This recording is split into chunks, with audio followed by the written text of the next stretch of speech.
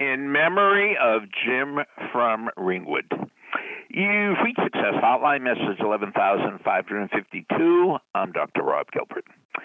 Jim from Ringwood was there at the very beginning of Success Hotline, and he called, not for years, he called for decades. And he gave me feedback every day.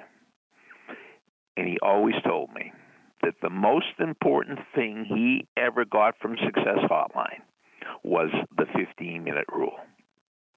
He said that helped him in each and every aspect of his life. So do you know what the 15-minute rule is? Very simple.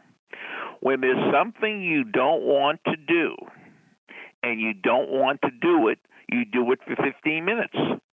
So tonight, if there's a project you need to work on, but you don't want to work on it, do it for 15 minutes. If you don't want to go for your daily walk, walk for 15 minutes. If you don't want to go to the gym, go to the gym for 15 minutes. I mean, whatever you don't want to do, but you need to do it for 15 minutes. And then with that 15 minutes, if after the 15 minutes you don't want to walk, just quit walking. Just quit studying. Just quit working on the project. But what usually happens, that 15 minutes breaks down the resistance. And you just keep going and going and going.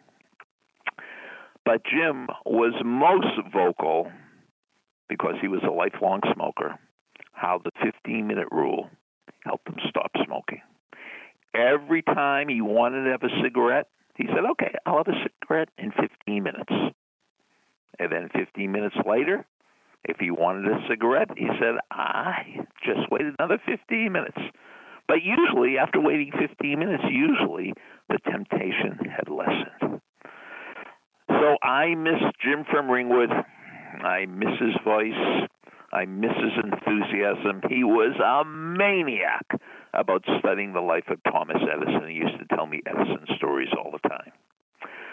But in memory of Jim from Ringwood, I hope the 15-minute rule helps you as much as it helped him. Thank you, Jim. I miss you. Thanks for listening to the Success Hotline with Dr. Rob Gilbert on the Ironclad Content Network.